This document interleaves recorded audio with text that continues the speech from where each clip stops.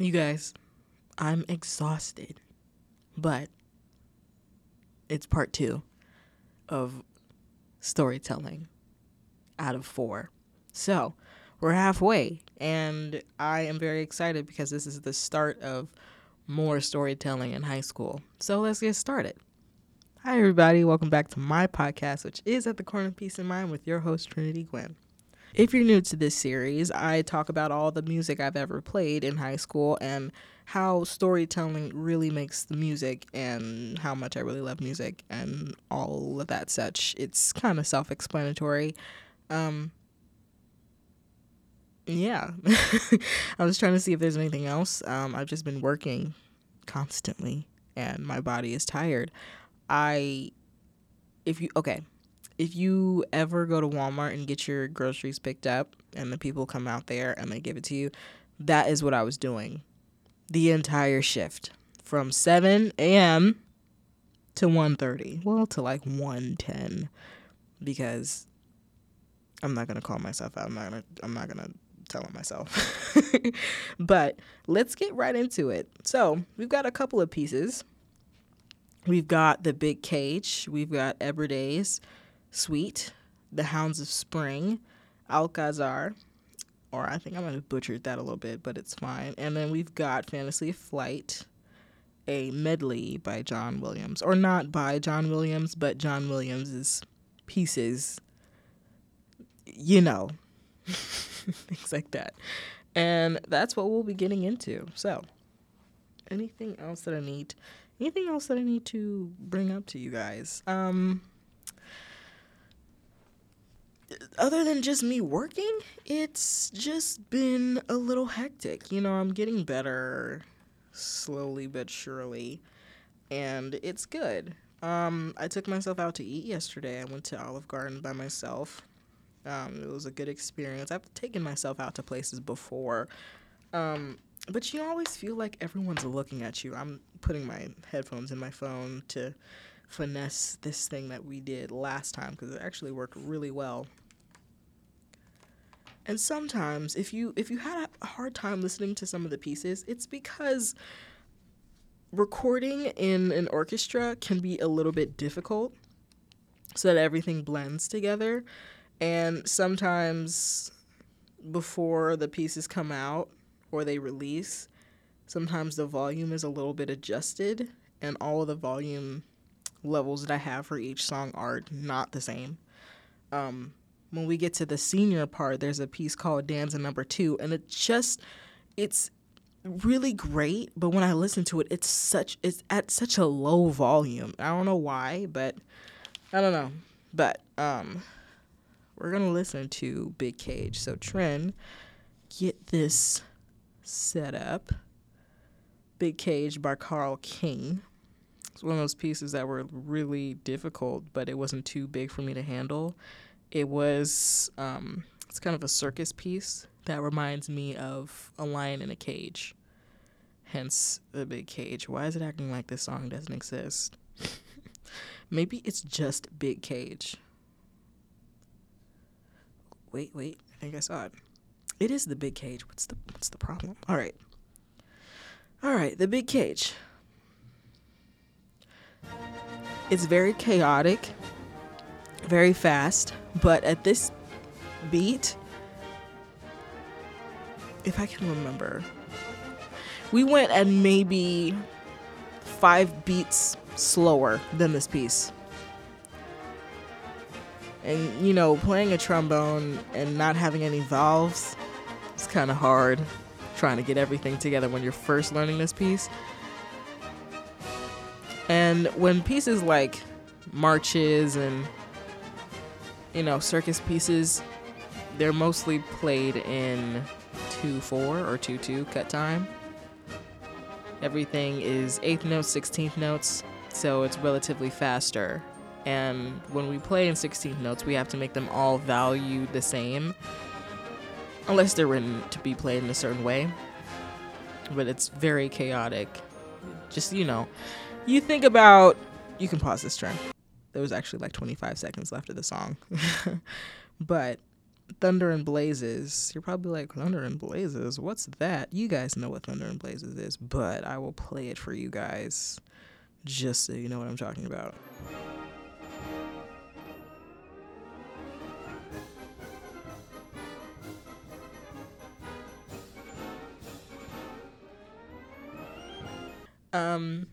Very well-renowned melody. Every time you think of that song, you think of the circus.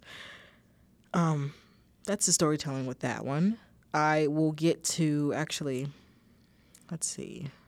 Let's get to Acrostic Song. I actually don't. I hated Everdays. Everyone hated it, to be honest. It was one piece, but it had like four or five movements in it. And you would like maybe a couple of them, but they weren't the best, but you had to play everything. So let's get to Acrostic Song. Acrostic Song by David Del Tredici wrote this piece almost like a lullaby concluding the books of Lewis Carroll's Alice in Wonderland. So, fun fact, the original recording of this was recorded by the CSO, the Chicago Symphony Orchestra. So let's get into it. Trying to get that put up. I should usually just have these on the cue. Okay.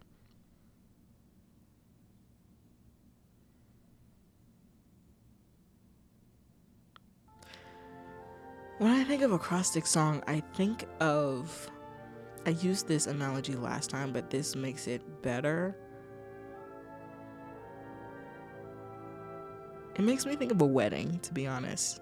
Actually, I didn't use that analogy in the last piece, but it makes me think of a wedding. Everyone's walked down the aisle, but the bride and the groom are just staring at each other in awe of each other. Yeah, it doesn't make me think of Alice in Wonderland at all, because I wasn't a big Lewis Carroll person. I just knew of his work.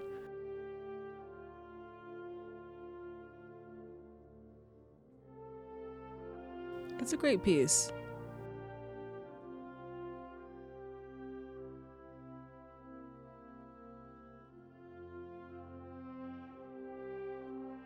Now, let's get into my favorite so far, Alcazar. I don't know how to pronounce it. So sorry.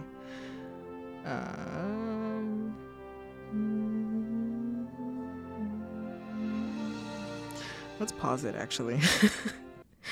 Let's see here. Let's go to Alcazar.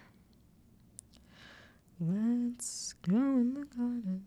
Sorry, that song has been in my head for weeks now, so let's play it. It's a Spanish overture for band. I played another piece that was kind of in the Spanish realm in my first year of college called Don Ricardo, so maybe we'll play that in my last part. When I think about this song, it's kind of a cliche, but I really do think about it. I think of a bullfighter and a dancer because this piece is very flamenco. It's kind of in your face. It's just a very aggressive bullfighter. I actually, I think about the story of the Book of Life. The two bullfighters that try to fight for the girl. And she hates violence. She loves animals.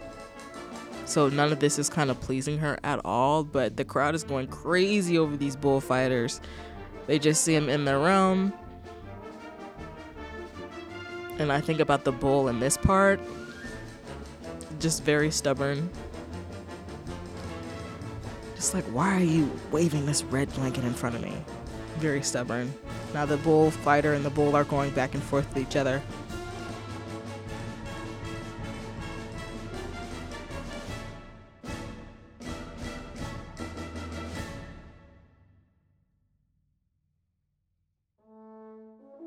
And then the princess is just looking and she's just like, I could rather be somewhere else.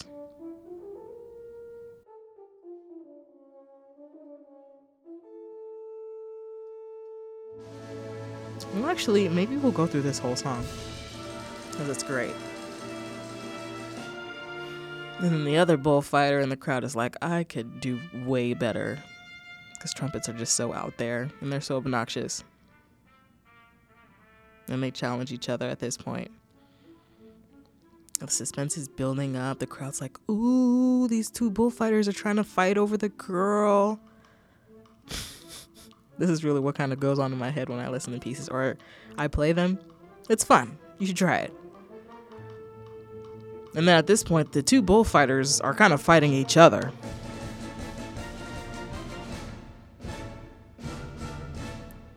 Now it's kind of getting a little immature because, you know, they're wrestling and stuff, and the crowd's like, what's going on?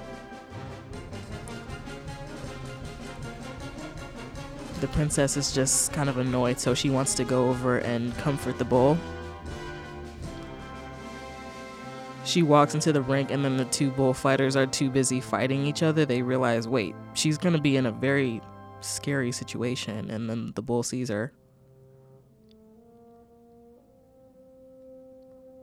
It's like the bull can tell that she's not going to be here to harm you at all.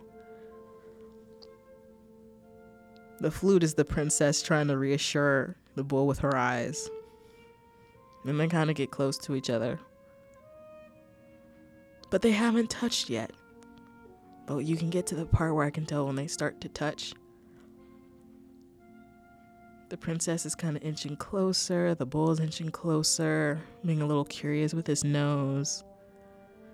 The two bullfighters are looking and they're scared to death because the lady that they're fighting over could be mauled in seconds.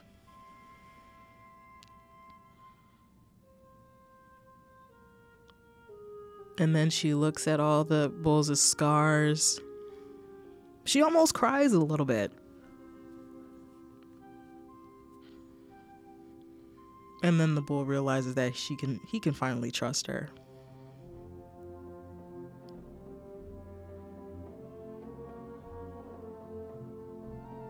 They're kind of dancing with each other. It's not like a jig. It's just a really small, it's like a waltz.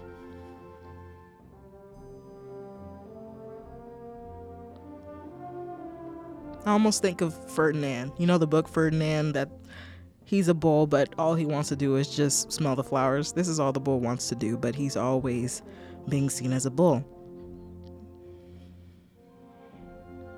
And everyone in the crowd is just like, that's our princess. She's so gentle. She's so sweet. But the bullfighters in the back of their minds are like, we can't trust this bull. Let's try and fight him together.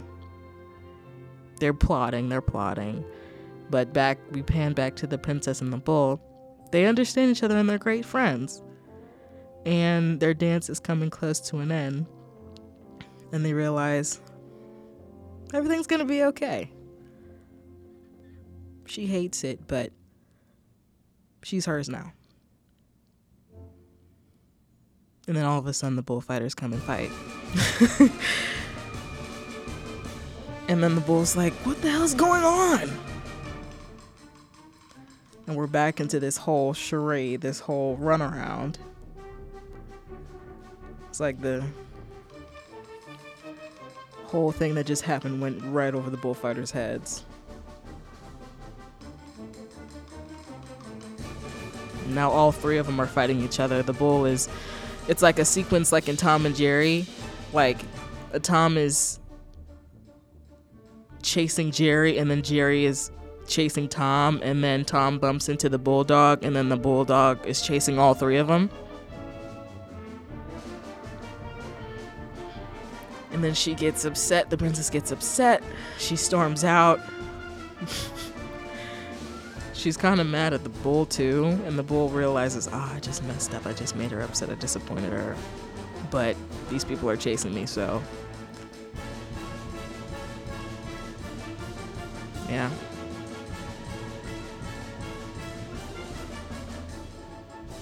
And then the chase is almost done.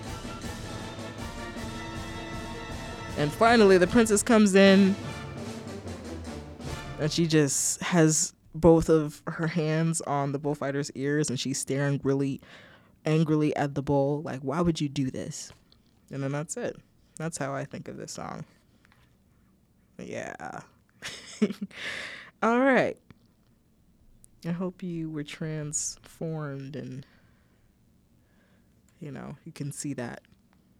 Hounds of Spring is next. We were explained multiple themes of this song, but the obvious from the title, the Hounds of Spring, are literally hounds coming into spring, or hounds going outside in spring, smelling flowers. But our conductor, our teacher at the time, Miss Collier, fun fact, she actually worked at Disney for a little bit. She had a baby around before COVID, actually, and she named her son Walt for Walt Disney, which I thought was pretty funny. Not in like a funny, like, make fun of you way, but I was like, that's pretty cool. The Hounds of Spring also kind of resembles what it feels like, or what it sounds like, of getting a first kiss, of having your first kiss. And I was like, you know what? She might be onto something. So, Hounds of Spring. It's like you just left the person's lips and you're like, oh my gosh, I just kissed this person. I'm on top of the world right now. I'm on cloud 9.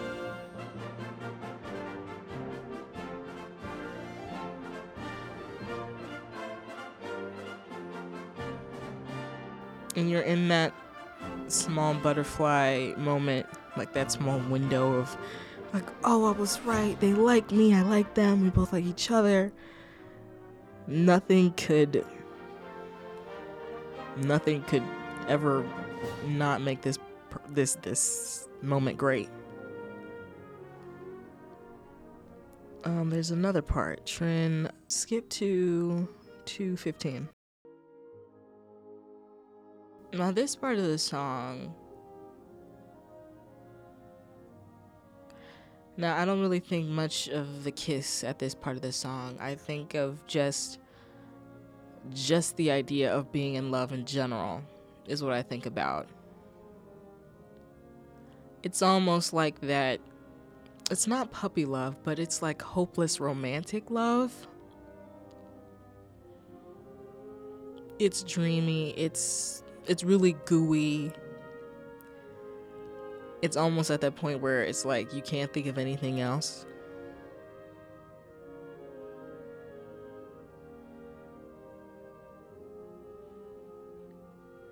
The clarinets and the brass, they all kind of meld into each other, because it's like that's what love is. Everything melts together. Everything is so mushy.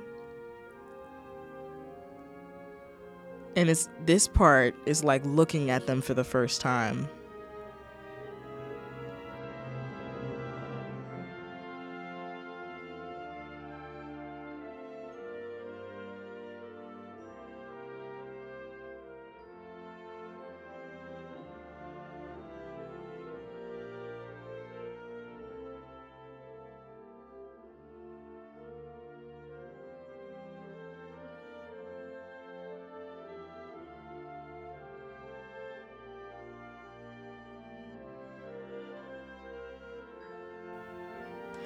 That part was like, it's like look tag, like you find them looking at you and then you look away and they catch you doing it.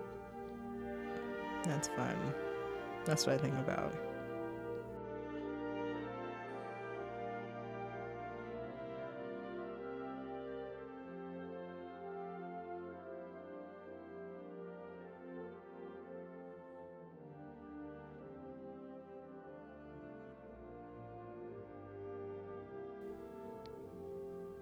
I think about a lot of different stages of love in this piece. Not just like the first kiss, but a lot of just a romantic song in general.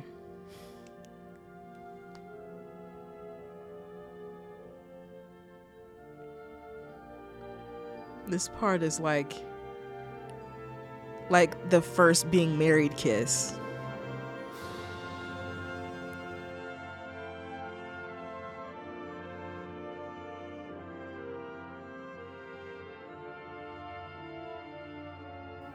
Aw.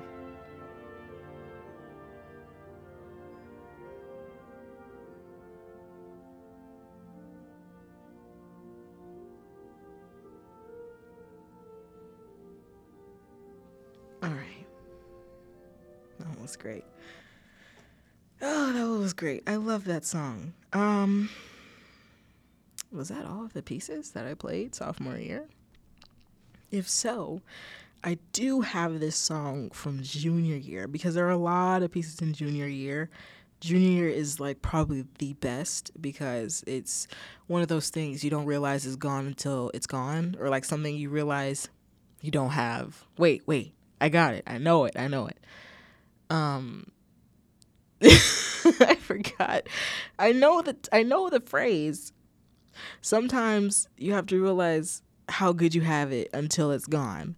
Because junior year was exactly that. Just having a normal high school life, and then COVID came and nothing was the same ever since then. So junior year is very, very special. So I think I'm going to check. I had my mom send me all of my programs because I kept all of them because, of course, of all of the pieces I ever played in high school. So I've been going back and forth, and you're probably like, Trin, how do you know all of these songs? I mean, even if I didn't ask my mom, I would have remembered majority of the songs that I played in high school because I listened to them every once in a while. Not every once in a while, every day. It's in my classical playlist. If you hadn't figured it out, classical is my favorite genre. I'm not trying to be one of those people. It's like, oh, she's trying to be different. Oh, she likes like, I really do enjoy classical music.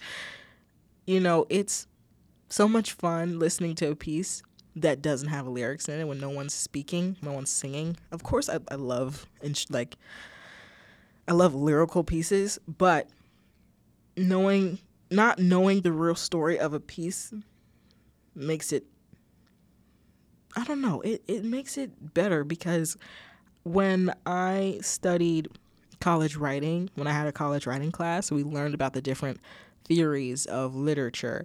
And one of them, which is my favorite, is reader's response theory, which talks about how a certain piece is subjective to the reader and how that perspective can create a new meaning for everyone else, because everyone comes from different walks of life. And if you're interpreting some piece from something else, that's subjective to you because you've gone through the experiences that you've had other than somebody else. Because just as I read My Year of Rest and Relaxation, there are a lot of people who don't like that book because it can be a little bit cynical, it's a little pessimistic. But because of my experiences and all the things that I've gone through, I love that book. It's great to me. It has a special place in my heart for me, as well as Cersei and BoJack Horseman. And I think everyone thought BoJack Horseman was going to be one of those things that was like Rick and Morty and just stupid adult cartoon humor when it really wasn't. And you're probably like, who wants to watch 6 seasons of a depressed horse? But there are so many people that have gravitated towards this horse and the characters surrounding him because of reader's response theory of things like that. I don't know. I love it. I love literature. I love all of that. The human experience in general is just something I really admire. Let's see what else. I want to make sure that I have all the pieces that I like to play. Oh, Yorktown Centennial? I play every year. I remember telling you guys that we had to play March. Every year we had to play a Sousa piece. Every year. At least one. Okay, so Fantasy on a Theme. What was that piece? Because we had 2 songs. We had Fantasy on a Theme and we had Fantasy of Flight. Oh, goodness gracious. I hated that song. We had this piece. it was like we were learning about Gregorian chants, and it was one of those things that it just sounded really bad, but that's just how it was written. And there's a certain way that you accept something for how it's written or how it's supposed to be, like art, like you may not understand it, but you can appreciate it for what it is. It was one of those things I just couldn't appreciate, because I was like, this sounds terrible. Like, maybe this sounds better sung than it is with instruments. Maybe that's why it was just a chant, and this shouldn't have been transcribed into Wind Piece. Maybe I would have had a better experience listening to it than having to play it, because I think it also goes into how a piece is played if you're into the piece. You know what I mean? Whenever we got a new piece to practice, we had to first sight read it, look it over, listen to the recording. Well, technically, the first thing we always do was number the measures. I don't know. I think the longest that I've had a piece was maybe like 300 measures. I don't know. Couldn't tell you. Don't hold me to that. But we always numbered the measures and listened to the recording. And like I mentioned in the first episode, look at the key signature. If we had flats, like E's had to be flat, we would write a flat note next to every E that we play so that we would remember, because sometimes if I play... No, it's actually the other way around. Because if I had to play an E natural... Because every time... I think I had mentioned this in the first episode, that wind instruments are always prone to playing in flats, as to string players are always playing in naturals or sharps. Sharps specifically, yeah, sharps. And if we have, I don't know, if we had a piece that was playing in, I don't know, B flat major or F major, and I'm pretty sure that, let me make sure that I'm right. I don't want to embarrass myself. The F major scale, everything was flat except for D. I mean, everything was natural except for B. So everything that had to be played be played natural except for B flat. So if I'm looking at a piece and it's playing in the F major scale, and I'm looking at an E, I'm more than likely always playing an E flat. So I have to remind myself that, oh, this is natural. So I have to do this once we do our first playthrough and everything like that. And, just make sure, saxes know that this A is flat. And sometimes, because music is like this, they will write that a piece is playing in a certain scale or in a certain key, but sometimes it'll be printed to play it in a different key. You know what I mean? Like if I'm saying, if the key is saying to play an E flat, and measures later it will literally have it printed to play in E natural or something, or the opposite of what I just said. I'm sorry, this is probably really confusing for everyone. It's fine. You guys get it, or at least try to. Rewind a couple times if you don't. Let's see. What else did I play? It's actually getting on my nerves right now, because I am looking at these and then I go back to a different tab in my phone. And if you look at pictures from your, like, this is where we send pictures, it cancels you out. It like X's out of your screen. So then you have to go right back into your pictures and scroll. Oh, it's annoying. I'm so tired. Jubilant Overture. That is what it was. And it was like someone stepping on bagpipes. That's what I remember it sounding like. Oh my goodness. Okay, that's definitely what we're going to do. We're going to switch out one of the pieces for what I had junior year into the ones I had that we're going to do for this episode. So, with Sword and Lance, of course we're going to do a piece. Every episode we'll have is with a march. So, with Sword and Lance, let's get it started.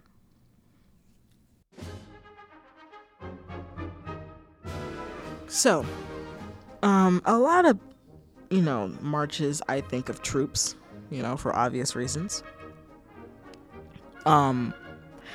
This song is just kind of a course of a couple days. So in this song, the war is over. And I don't know how it worked at that time, but this is my story and I'm telling it. So this part of the song, the wives and all the families back at home are getting, seeing the news that the war is over, and they're getting letters from their families, their husbands, their brothers, their uncles.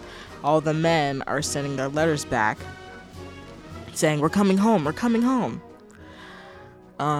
And this is everyone, this is all the troops getting on ships, getting on planes, getting on anything they need to do to get back home.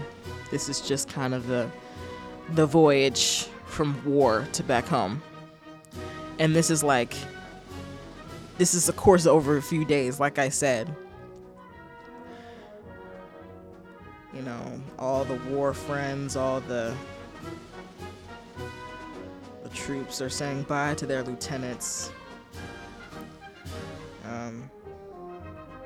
Everyone's saying goodbye. Everyone's splitting their separate ways.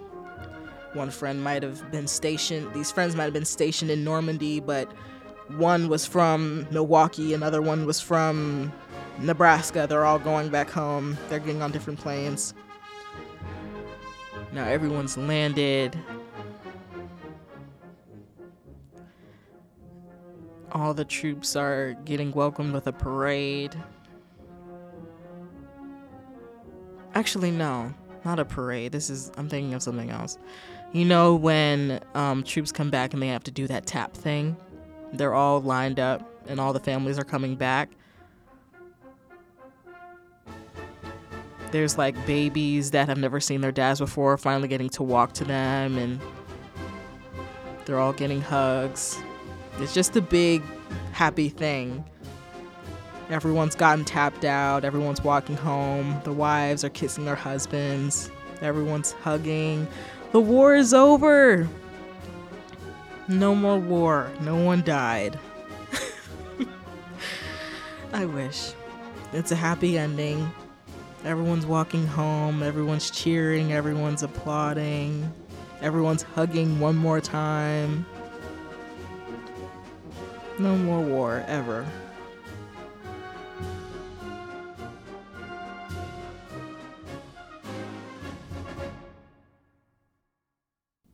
Alright, that was with Sword and Lance. That was probably one of my favorite marches.